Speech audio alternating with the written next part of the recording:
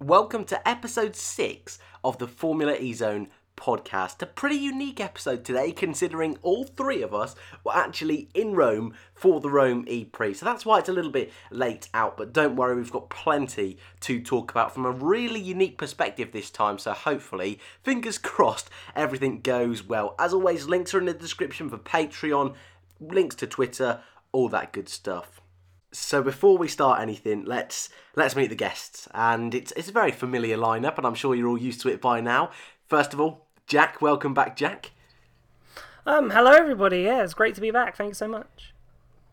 It was a great weekend, mate, and I just want to say again, thank you for taking me with Formula E Zone. It was an absolute blast.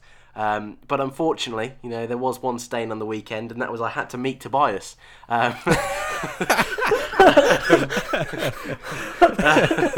Welcome back, Tobias.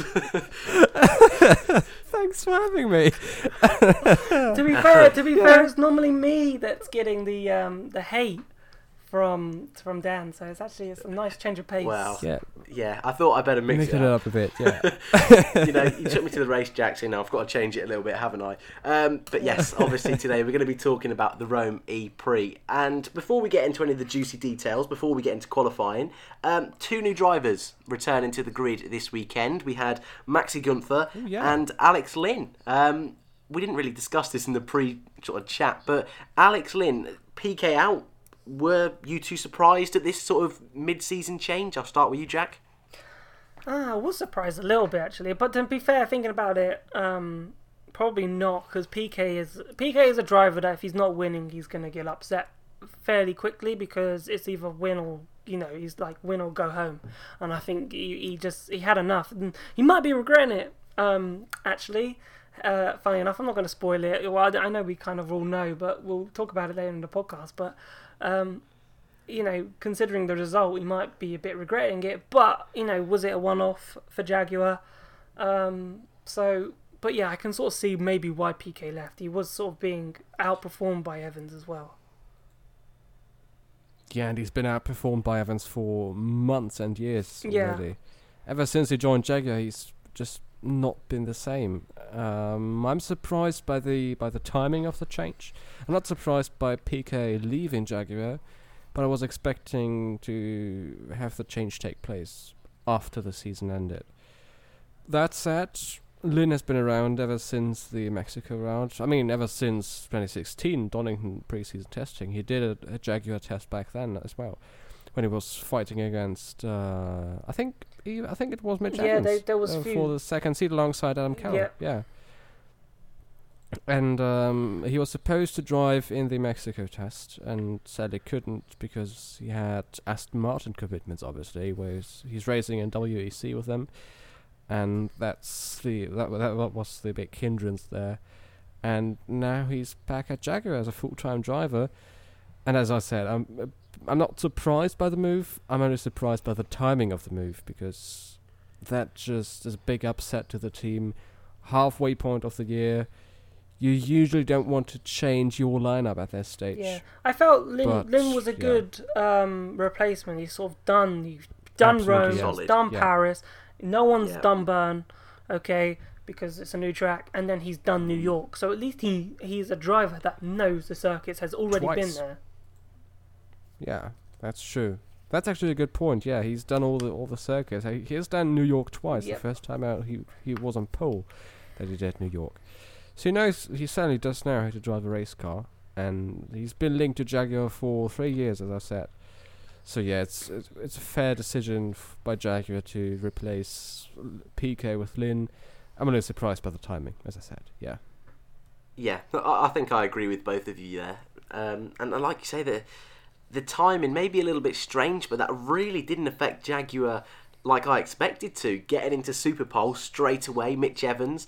A real surprise, that one. I know I was speaking to you, Jack, at the beginning of the weekend, and you asked me who I thought was going to be on Superpole, and I, as a joke, said Mitch Evans. I thought, looking at Jag's pace, across the majority of this season, it wasn't looking too great, but then to see him show that turn of pace in qualifying was bizarre. And actually, I think, this is... I'll let you two talk about this in a minute if you want, but this is just how qualifying is, isn't it? If you're in that Group 2, Group 3, you're going to be favoured for that Super Pole, and changing conditions as well, which is a nice added touch, a nice bit of spice into qualifying, which I quite enjoyed as well. But we also saw the 2 Dragon cars in the Super Pole. That was very strange to see. They haven't been on the podium this season. Van Dorn in that HWA car that had been struggling so much.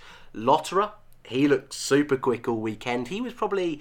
him and Buemi, the 2 that you maybe would perhaps expect to be in that Super Pole. But I'll start with you, Tobias. Was there anything really that jumped out at you at qualifying? Oh, Dragon, obviously. I mean, the thing about qualifying this time out was that the disadvantage of Group 1 was catalyzed by rain ahead of the group qualifying. So we had... it was raining cats and dogs during the IPSE Trophy race. And that meant that the circuit was wet at the start of qualifying, and that just turned the tables, and Group 1 had an even bigger disadvantage compared to Group 4.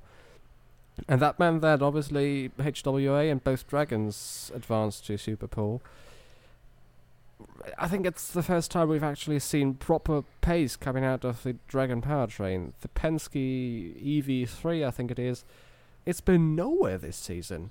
We've not seen any bit of performance coming out of the Dragon apart from this qualifying, and that's the thing that really stood out to me. I was sitting near the Audi guys in the media center when I was there, and was telling him, what year is it? I mean, come on, are we back in 2016 again? That's the last time we've seen actual pace coming out of the Dragon garage. So, big surprise to see Dragon up that far. Both, especially because it's both cars. Yeah, it was interesting with Dragon because we hadn't seen it. We hadn't seen it in ages, as you said.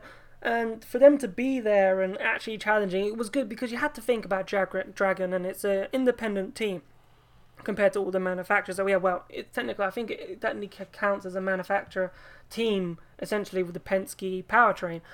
But then, obviously, they're not building road cars. They're there to they build their own in-house powertrain, and they go racing. But if you're at the back and you're an independent team and you're not looking like you're showing any signs of progression, you're like, when is the plug going to be pulled on that team? I felt, that was probably the first team I was looking to be taken over by a new manufacturer probably coming in, because if they're not performing the way that they do, that they have been, then it could have been. But at least there was a sign of hope for them in Rome in qualifying, that there is some pace somewhere in that powertrain. So hopefully for the rest of the season they can sort of extract that and actually move forward and start scoring some points. That's true. Yeah. Dan, who were you surprised by? Okay. The Dragon cars. Yeah, for sure. They were.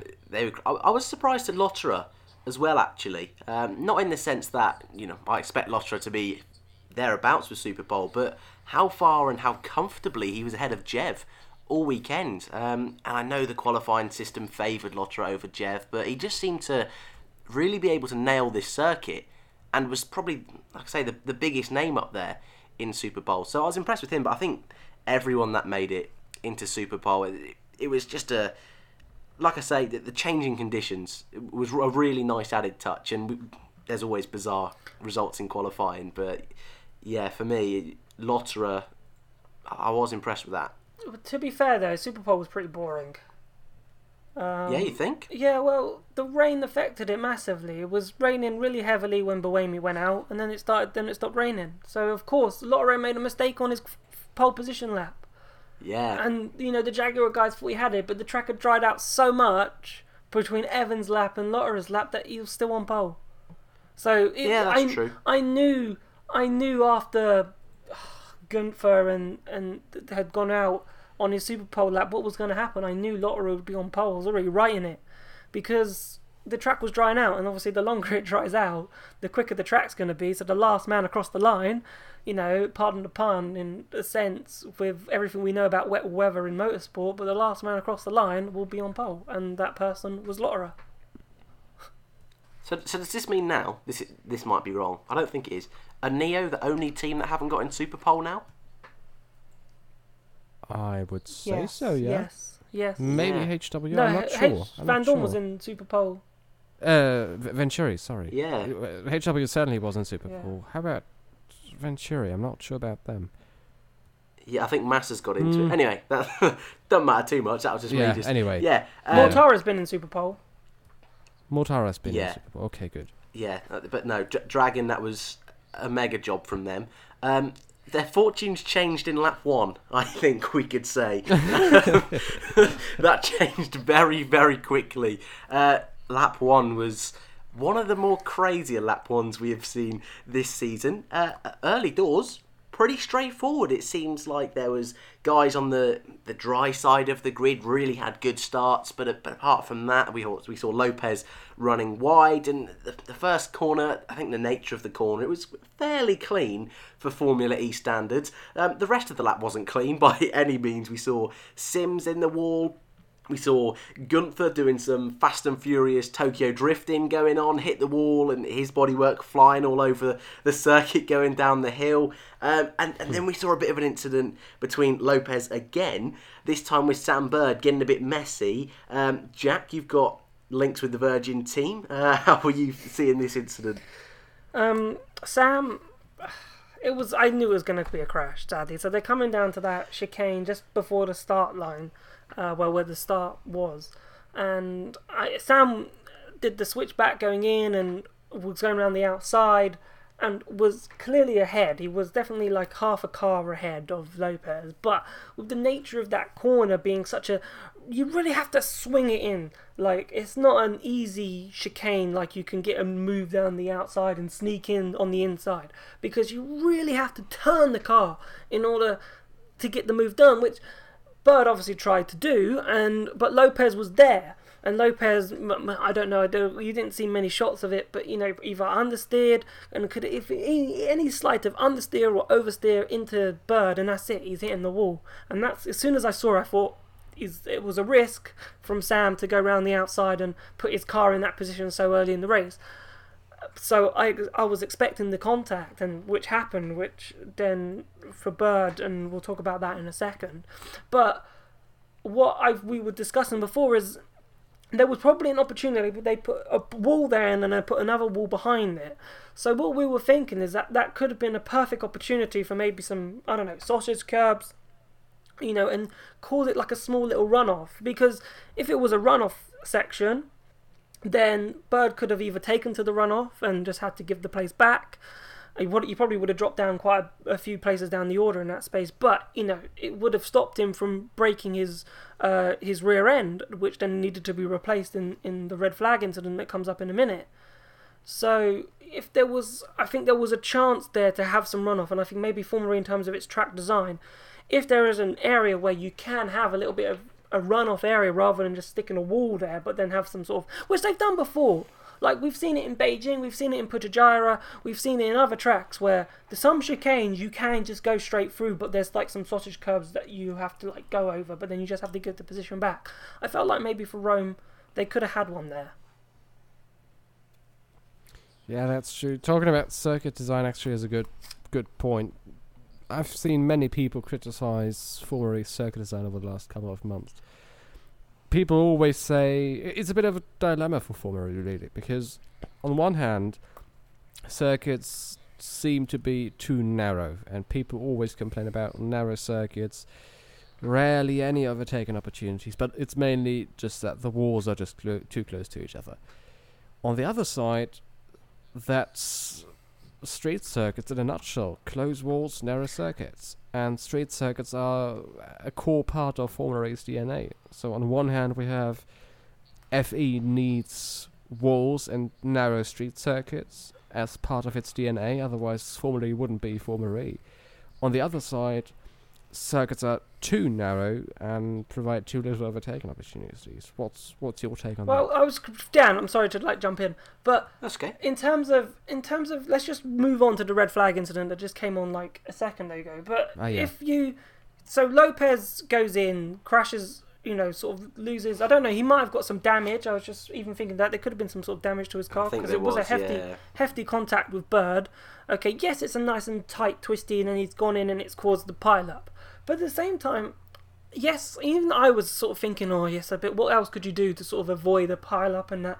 It's a real tight, little twisty, little probably not needed section of racetrack. But at the same time, we've seen pile-ups in street tracks all the time.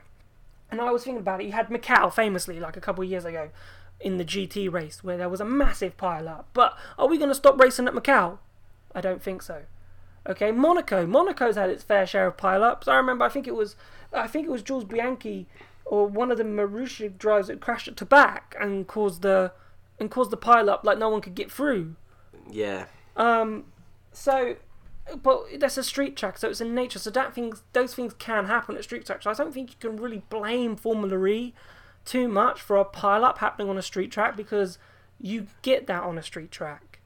So it's just part and parcel of the game. I just think Formula E have had, after not having many red flags, they've had way too many red flags in their races recently. That's right, yeah. Yeah, and we've gone through 5 seasons and we've hardly seen a red flag. Okay, but in 4 seasons, but now in season 5 we seem to be having a red flag every other race, on average.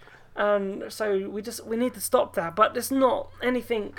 It's just the risks of what could happen. You know, like the one we had with Sims is like just the car was in the middle track. It was hard to recover. Like the only thing you could possibly do was either have a really slow safety car and get marshals and trucks on and have it as a safety car, or stop the race and just wait and clear it. Don't lose any time. I think maybe Formula E are using the time as precious, so they're not wasting. They, instead of throwing a safety car and wasting 10 minutes behind a safety car, because the race is only 45 minutes long. So if we waste 10 minutes behind a safety car going really slowly, okay, everyone's energy is fine, and we've recovered the car. We've lost 10 minutes of racing. Everyone's energy is that perfect. They can race flat out, which means we get no overtaking and no point of anything else. So maybe they're just throwing the red flag in a sense to make sure those races don't come into like a procession in a sense. What do you think, boys? I agree. And in terms of the circuit layout as well, on a different side of things, I know this weekend overtaking was quite a big topic, but you think of circuits like Mexico, which isn't a street circuit, it's a purpose-built circuit. Look how difficult that was for drivers to overtake. It was almost impossible around that circuit, so it's a difficult one they're in. But in terms of red flags, you're right, we have seen a fair few this season, haven't we? And I think that is partially to blame the circuits, but they can't help that. But I think as well the Gen 2 cars are big dogs. They are big things. So, and we have seen how easy it is with the tiniest bit of damage, how uncontrollable these cars are. I mean, Sam Bird a couple of weekends ago was saying that already these cars are so good to drive because they're so unpredictable, and it's really down to the drivers and how they do work the car. So, I mean, Lopez's incident that did cause the pile up. It was an obscure one, wasn't it? It's not like at any other point in the weekend we saw anything like that, and it was because it was lap 1.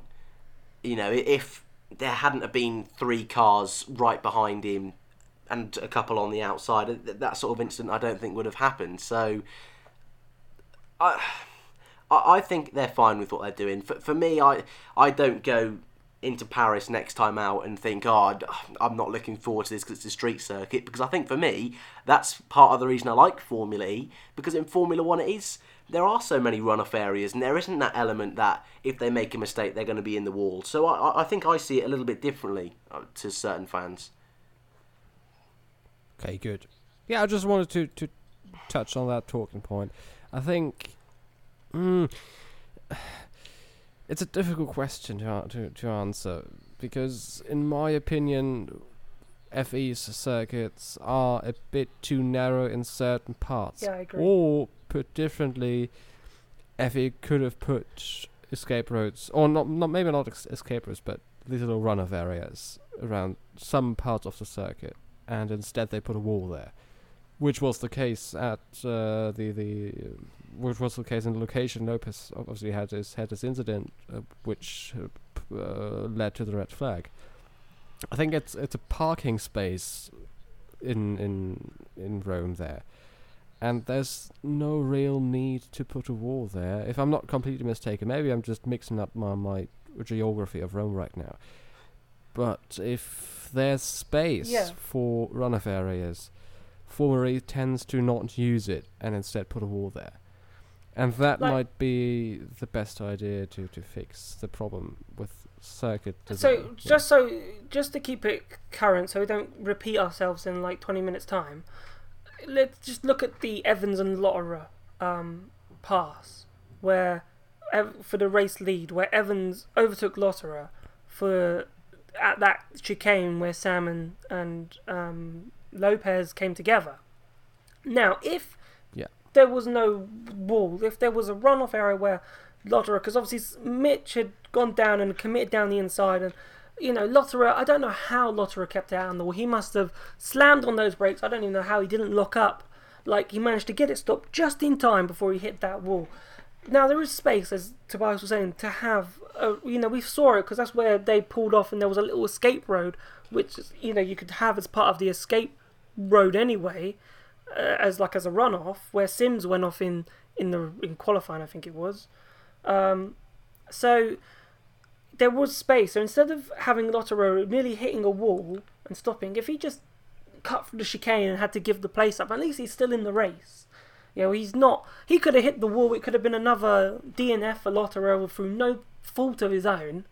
Okay, but at least if there was a runoff where we can have a runoff section, then that's fine. Obviously, not every corner we can have a runoff section. It's a street circuit. But if there's a design and you can have a small runoff area like they do in Monaco in the swimming pool chicanes, if you can have a small little runoff where drivers can just cut it and stay in the race and just give up the position and fall in behind, then I think we'd be happy with that. Because, it's unfair. And I think it would also promote overtaking. I don't know what you think. I think it would also promote... Because if you know you can cut the chicane, not to keep the position, because obviously if you cut the chicane and keep the position and you've gained that unfair advantage, you need to give it back. But, drivers, I suppose, if you know that imagine if Lotterer hit the wall, Evans wouldn't have won that race. Because Evans would have caused the collision. Yeah. Yeah, and therefore would have been penalised and wouldn't have won the race. Okay, but if Evans did that move and there was a runoff area and Lotterer took to the runoff area and Evans went through, then there would be no penalty and, the race result would have stood as it did. So, obviously, in that situation, Lotterer had to hit the wall and not finish. But, it was millimetres from something like that happening. It was millimetres from him breaking his front wing and having to pit to replace it and then losing all those positions. It was those fine margins. Yeah, and runoff areas also reduce the risk of red flags, don't they? Had it been for a bit of a runoff area, remember Berlin Alexanderplatz a couple of years ago? There was a chicane. I think it even was turns 2 and 3. The Bill the Bollard. This little chicane with Bob the Bollard, yeah. Yeah, Bob, not Bill. And Bob the Bollard.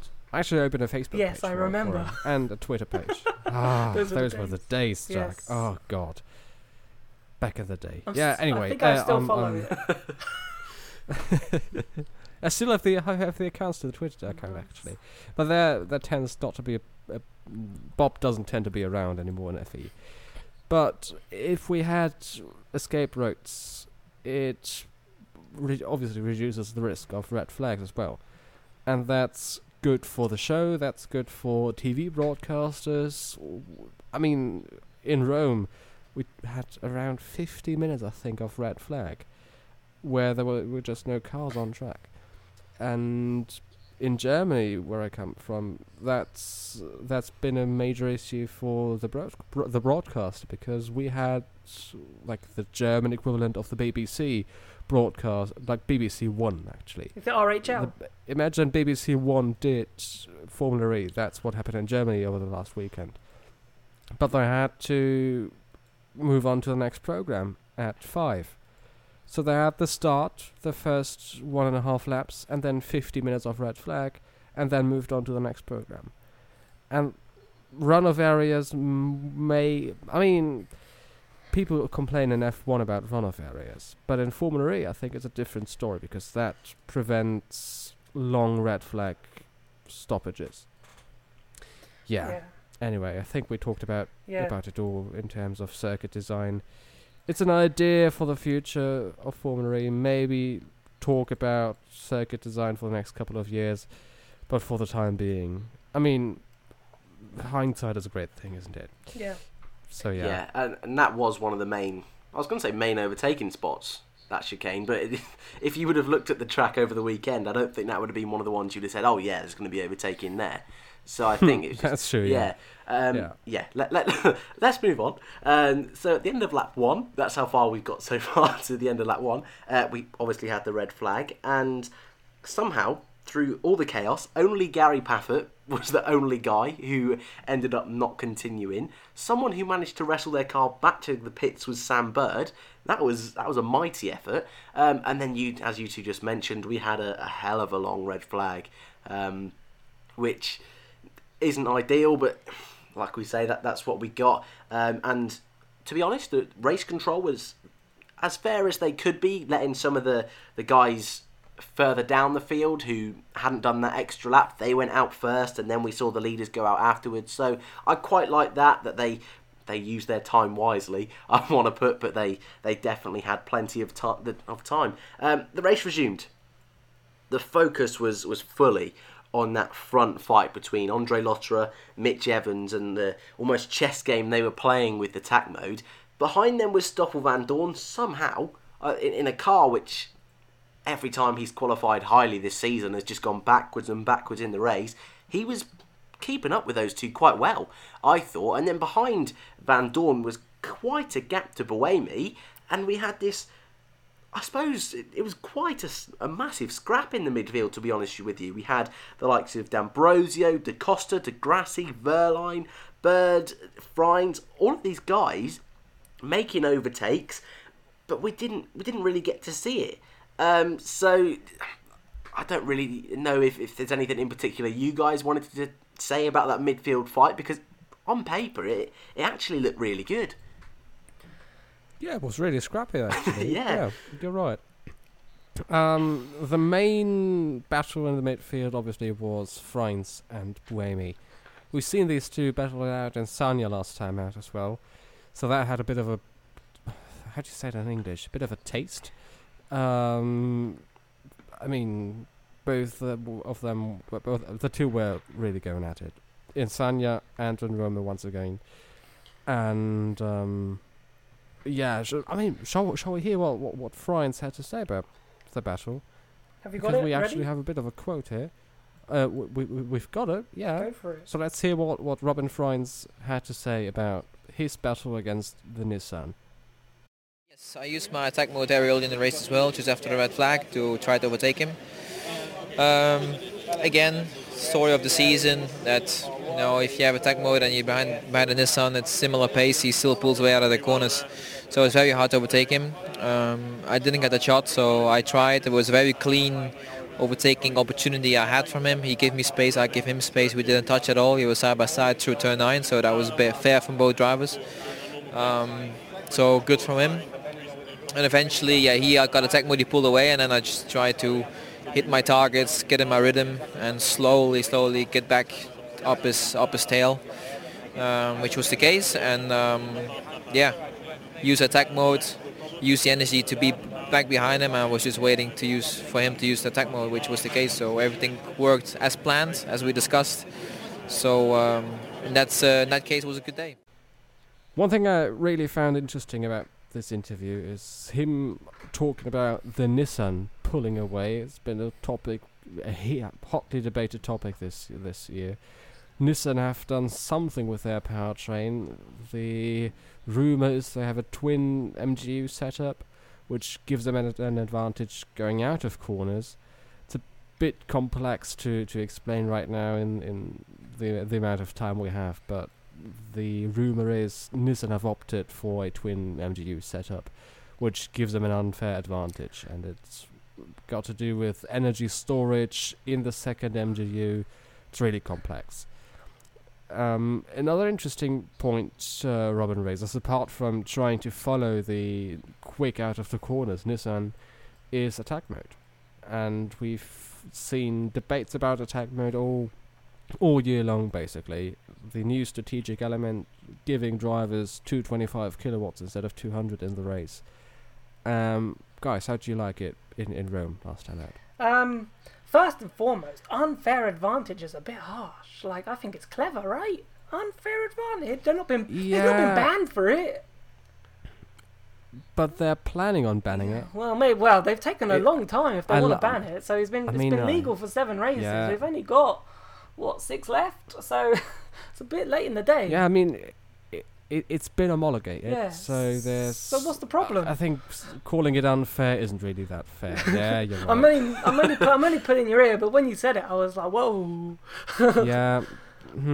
Teams say it's unfair. Well, of course they would, because do you see how it pulls away from a straight? Like, what Nissan have done is the acceleration that it gets out of the corners is unbelievable.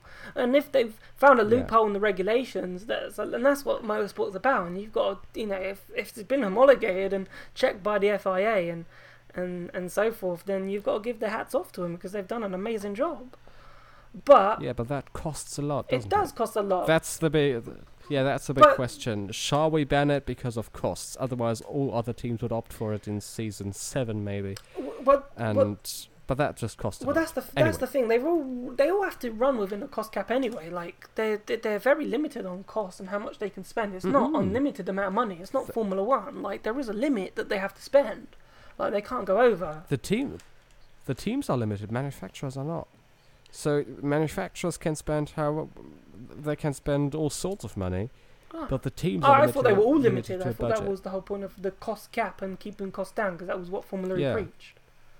I might have been wrong. So it's just the team. So it's the teams within. It's the teams within. So the powertrain, they can do what they want, but the rest they can't do. So the teams have an operational cost budget. I'm not sure how much it is. Actually. No, it's never been really. But the teams have a specific amount of money they can spend over a year. However, manufacturers don't. And Renault spend north of 10 million quid each year. Yes, I heard that, but then it's interesting, isn't it? Audi does as well, and manufacturers just don't have a cost cap. It's just so easy to avoid, isn't it? Yeah, this twin MGU setup just costs a lot in development, and that's the worry many teams have. Why don't they just put a cost cap on manufacturers then? So you can't spend more than 5 million. To do, isn't it? Well, I mean, good question. Look at HWA and Mercedes now, because Mercedes aren't an actual team, but it's a separate leg of the same company in essence, isn't it? So it's like Formula One. I always find the Haas model an easy one to put it towards. If they put a cost cap in Formula One, Haas buy their cars or their chassis from Dallara, but Dallara wouldn't have a cost cap, so they can just pump all this money in, and then Haas just use a one-off purchase to buy the chassis. So I think it's that kind of idea that they can't regulate every single company with the cost cap. Another debate, right? But yeah, a fun one. But yeah, well, the thing is, like, Formula E have always been, they've always practiced what they preach. They've always wanted to keep costs down. That's why cars were identical in the first season. That's why in the second season they could only change, like, the inverters and hardly, like, and the stuff on the rear suspension. Like, you couldn't really do much. And there's all been this focus on software. It's homologated at the beginning of the season, so you can't do anything during the season. I think that's probably where the cost cap comes into effect. So it stops them from spending money during the season to fix problems that they may have done, because it's too late to be homologated. But I felt like, well, maybe there should be some sort of cost cap for the manufacturers. And I didn't realise. I thought it was the whole team. So I thought that included the manufacturers. So I obviously read that bit of the regulation a bit wrong. But thank you for clarifying, because I thought there was a cost cap for the whole thing. But if Nissan have spent the money, then fine, they spent the money. But you know what's really interesting then? If there is unlimited amount of spending that manufacturers can do at the moment, how incredibly tight is this championship? I thought it was incredibly tight because of the cost cap thing, and they couldn't spend that much money. That's what was keeping it so tight. But when you put it that way, then to think about it, how tight this championship is, considering that Audi, Nissan, Jaguar, they can spend as much as they like, it's pretty impressive. It actually is, yeah.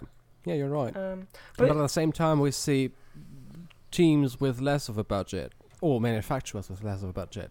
NIO, Penske, Venturi, all of these guys, especially Venturi's customer team HWA, at the back end of the team standings. But that's what and happens, though, manufacturer sadly. standings. That's motorsport, and that's been motorsport, you know, the ones who spend the most money, the ones who have the budget, or the ones who can, you know, use it the best. Like, you Yeah. kind of expect that. Like, with the amount of manufacturers we've got, like, if you can't play ball with Audi and you're a manufacturer, then, you know, you're not gonna win races. And I think that's what Neo's fallen victim to. I think Neo spent a lot of money operationally.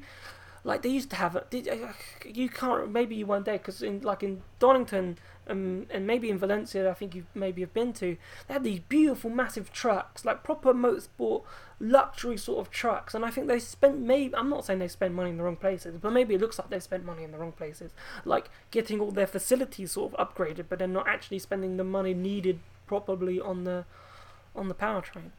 But anyway, to go to your question about attack mode, because That's where we that's where we started. started. Yeah. So, what did we think of attack mode? Attack mode in Rome, I wasn't the biggest fan of. I don't think there was much of a penalty. I think drivers were losing between half, 3/4 to a second to a full second, probably taking attack mode, which, you know, arguably, probably isn't enough. There's been a lot of debate about attack mode over the weekend. You know, drivers are wanting more power, saying that 225 kilowatts isn't enough to like get an overtaking move, and you know, drivers are using it to just get it over with, to using it as a waste, or using it to defend, or trying to use it at a time where they don't really need to use it. They're just using it because they can, and they're not going to lose anything from it. Which was actually really interesting talking to drivers about, because that wasn't that wasn't really the purpose of attack mode, and to finally be able to speak to their drivers and get their actual opinions on it was actually really interesting. But I want to credit Robin Freins. Obviously, he did pass Buemi using attack mode, and Buemi was in attack mode, so Freins had gone into attack mode first, and then the lap before, Buemi then went into it the lap after, but Freins was, so both of them then had attack mode, so then it's basically anyone's race, just at a higher power usage, but Freins was able to get the move done to finish fourth, so I thought that was pretty cool. Yeah, I'm at the beginning of the season, I loved attack mode. The past couple of races, it's been there, but I don't really think it's had much of an effect on the racing overall. So I'd like to see them. I know over the weekend a lot of the drivers were mentioning they wanted to see more power added to attack mode. So I think that could spice it up a little bit. But I think overall it's been better implemented than Fan Boost was. Sorry, I've got to mention that every time. But that is still a thing. That's almost, might as well not be a thing anymore, Fan Boost. But it's fine, attack mode. Anyone want to add anything else to attack mode, or should we get to the end of the race a little bit, or what do you fancy? I've got something. I'm not really sure if attack mode was supposed to be a disadvantage. It was supposed to be a strategic element. Yeah. Yeah. And in Sanya, it obviously was a disadvantage. This time out in Rome, I think it was an advantage to have attack mode. And that still makes it a strategic element, doesn't it? So you lose around half a second to 1 second by activating it. But we've seen drivers come really close to...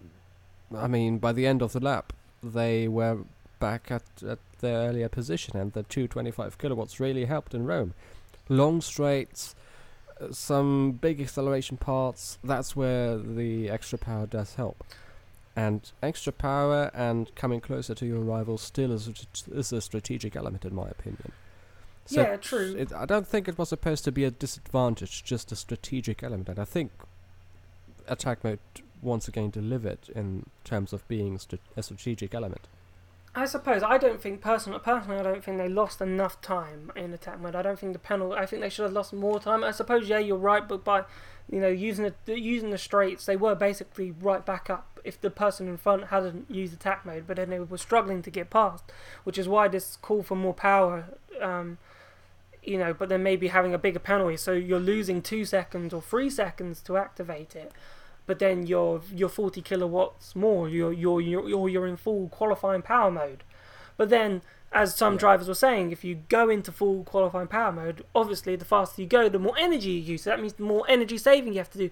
But that's what some drivers were saying. But yeah, but that's great, because that means there's more, you know, yes, you have to use the attack mode, but then you've got to use it. And, you know, I don't know if the drivers must be able to. If they go to 250 kilowatts, say I only have to overtake one driver, like Franz did, you could only overtake Buemi. Like, I'm unsure, I'm pretty sure they could probably do this. But if I overtake Buemi using 250 kilowatts, I don't need to carry on using 250 kilowatts for the whole. Maybe I could turn it down. Or, like, turn it down to a lower setting. Maybe you could have attack mode, but you can maybe use a different power mapping, so you're allowed to use 250, but if you use 250, then your energy is going to plummet, and you've got to then, once you've got the move done, you've got to then save more energy, because it's like that, you know, reward and cost and reward thing going back and forth. So if you get the reward by using attack mode, but then you're costing yourself, because then you're going to have to save more energy because you've used more energy, then that could be really interesting, because someone might make a mistake and use too much energy trying to get past someone, and then have to really save, and then they've not managed attack mode properly, and that to me could make it really more strategic. Okay, because if you can use, you know, if you can maybe use between 225 to 250, but it's your prerogative for that amount of time what power map you want to use within that. So if you use more, then you have to save more. I think that's brilliant. I think that's maybe what they could do. I don't know. That literally just came to my head as I was speaking. So what do you think? I agree with you, Jack. Yeah. Let's go on twice if you want. I agree as well. I mean, we've seen power being raised in FE from season to season, and I'm sure at some stage we'll have 300 kilowatts of qualifying power. One day, maybe with a Gen 4 or Gen 5 car, we'll have the exact same power output as F1 has. 300. How much power does an F1 car have in terms of kilowatts? Let's see. The electric motor unit that produces 160 brake horsepower, the kinetic one. No, the entire power unit. Oh, the entire power unit with the whole thing. It's about 800. Let's say they have 950 horsepower, which would be around 700 kilowatts. So we might see 700 kilowatts in 10 years. That's a long way off now. Let's talk about the next 2 years. Yeah, I mean, I'm sure that's the point I'm aiming at getting to. We will see more power in qualifying, maybe as soon as next year or the year after, and that gives the possibility to adapt attack mode as well. And I agree that's a good idea for the show and for the drivers, with more energy having to be saved, but at the same time being able to use more energy. That's a good idea for the future of attack mode. Formula E, we're just here. We're just saying, we're here. We have great ideas. Yeah, all you need is just a little check, and we can help you out. So, but the only one thing I want to say before we go is just we've had the same. Please spice it up as well. Like 2 attack modes for 4 minutes every single race. Like, what's the point in announcing it half an hour before or 45 minutes before the race starts if it's the same every race? They have to arm it. They have to arm it twice. So this was another thing that I thought of. So instead of arming it twice, well, you have to arm it twice, but you can maybe have 3 activations. So maybe you can use it 3 times, but you don't have to use it 3 times. You have to use it twice, but there's a 3rd time that you can use it, but the minutes are short. So instead of using it for 4 minutes, you've got 2-minute intervals of using attack mode. But you have one whether you can choose if you want to use an extra one or not. So just spice it up, because it's the same. It's not supposed to be the same every race weekend. That was part of the pitch about attack mode. It was going to be different at every race weekend, but it hasn't. Yeah, but I mean, they have the option to use it 5 times during I think the race. they have to arm it maybe 5 times. I think what that is you're allowed to arm That's it. true, yeah. You have to arm it, say, so that the people know, the race control know you're going to use attack mode. But if you arm it and then opt not to do it, so you can only choose to do it 5 times, and in those 5 times, twice you actually have to do it. Yeah, that's right. I'm not really sure if they should have the option of having 3 attack modes and only using 2. How about maybe just using 3 attack modes in a race? Maybe. How about that? But then shorten the time limit, like... Then shorter, yeah, that's right. So I we've don't know, it's just something seen 2 different. activations for 4 minutes each. How about 3 activations for 2 minutes of attack mode? Yeah, and then you can switch Which between is each race. 1.5 laps. So if you feel like, attack mode might be really beneficial, so you don't want to have them for a long time, but give them an extra attack mode just in case. Like, so 3 for 2. And if you feel like overtaking could be hard and they need, in that track, and they might need attack mode for longer in that race, then you go for 2 to 4. Like, just some sort of variation.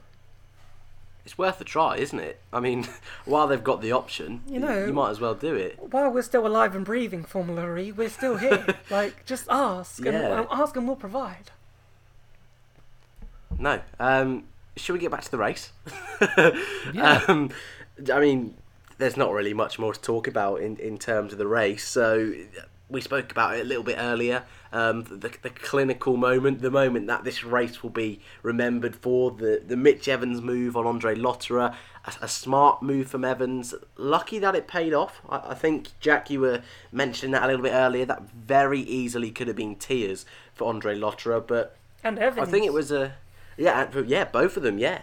But I think that was almost a visual representation of how Lotterer has evolved from even last year in Rome, where he was really hot-headed last season, I felt, always keen for a crash, it seemed. But I know, Jack, you spoke about this in your interview after the race with Andre Lotterer, but he really is becoming a calmer driver, but a really consistent driver. And yes, I mean, we might as well say the result now. Evans won, and yes, he's come away with a second place, but somehow he's up there in the championship now. And we're starting to see some of these drivers that, I mean, look at D'Ambrosio, who now leads the championship. He's not been on the podium since Marrakesh. He's been nowhere. He's been always 19th on the grid, 17th on the grid, and yet he picks up these 7th places in a race. I mean, this time out he managed to get 8th. And yet it's that consistency which is really helping some of those drivers. So, I mean, it was a great race for Jaguar. And there's no denying that they really did have the pace this weekend, albeit I don't really know where that's come from. I was obviously very happy. I quite like Mitch Evans. But for you two, how did you see this race for Jaguar? Is it going to be a season where they can win again? I'm not really too sure. I'm not really sure about it either, but I have to say, and I tweeted about that a couple of days ago, I don't think there's a way of not being happy for Mitch Evans and Jaguar. They've been working so hard for the last couple of years. They've had so many disappointments over the last few years, and winning in Formula E, the first win obviously always is the most difficult one. And winning in Formula E takes so much hard work, it takes brains, raw speed, talent, takes tenacity.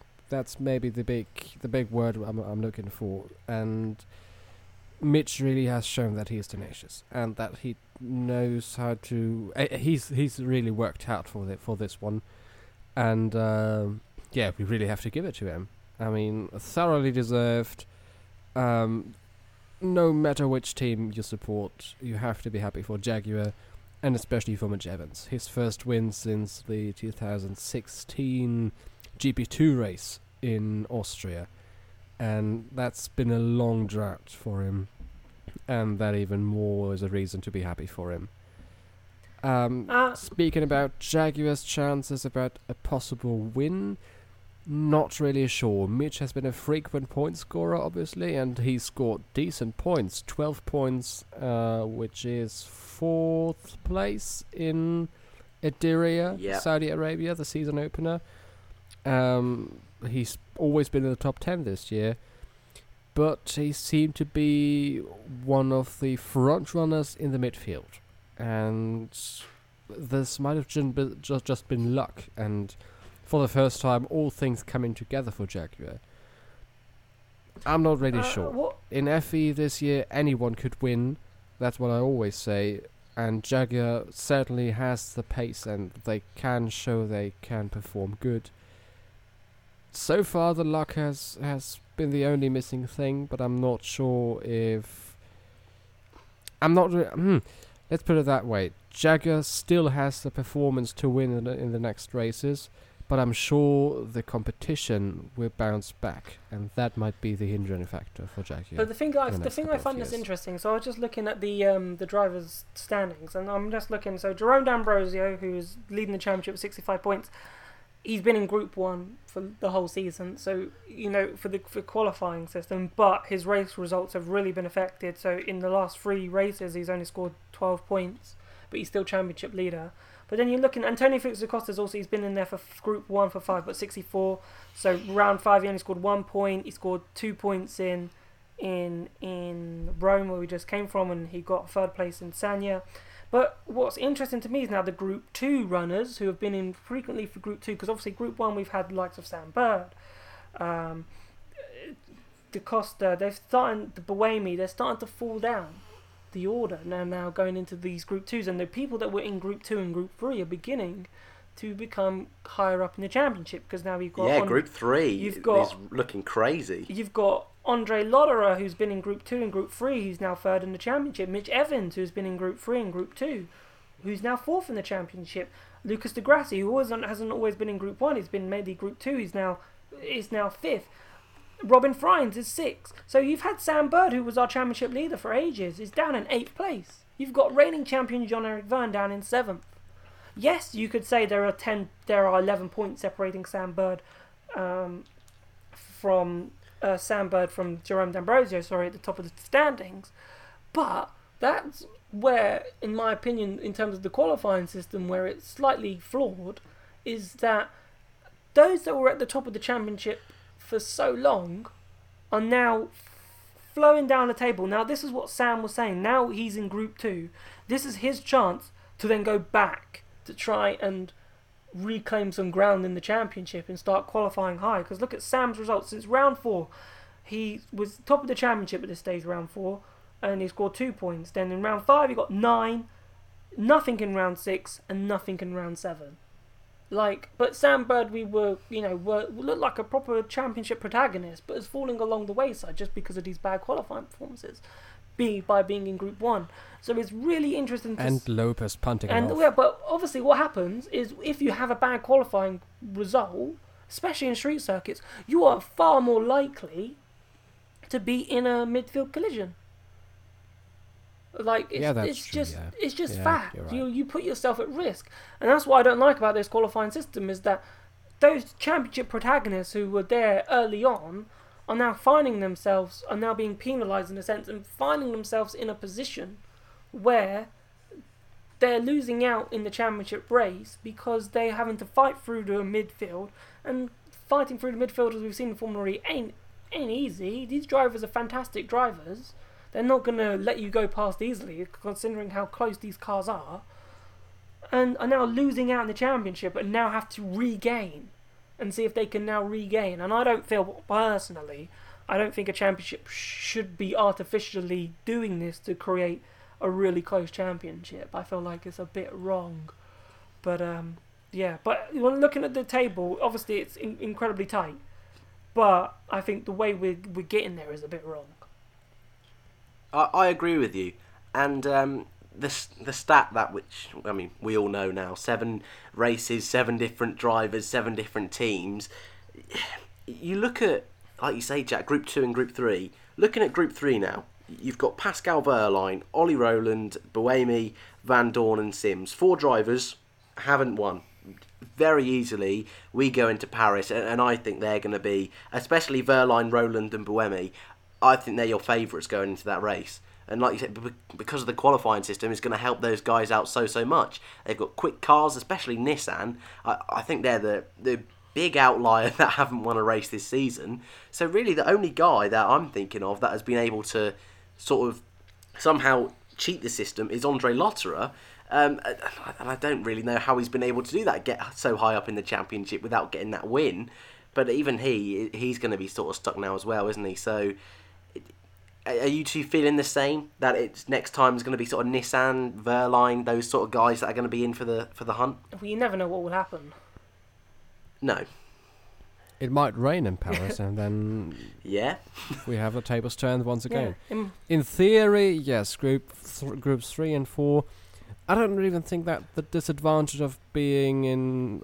so the difference between groups 3 and 4, I don't think it's that big in comparison to the difference between groups 1 and 2. So group 1 obviously has the worst conditions, in theory, of all. But afterwards, they've cleaned the circuit, and then it's smooth sailing for groups 2 to 4. And of course, there's difference between qualifying 2 and qualifying 4, but the difference isn't as big as it is in comparison to groups 1 and 2. So, in theory, yes, group 1 has the worst conditions, but afterwards, in my opinion, anyone coming out of groups 2 to 4 could be in the Super Pole shootout for Paris. Yeah, we'll see. I agree. Paris has a lot of trees standing around the circuit. There'll be lots of debris on the track, leaves falling, dust settling between FP2 and qualifying. It'll be important to be in Superpole, obviously, and it'll be important to be in one of those last 3 groups in Paris, more than it has been in the last 3 races. But I'm not sure if it's that much of an advantage of being in Group 3 compared to being in Group 2.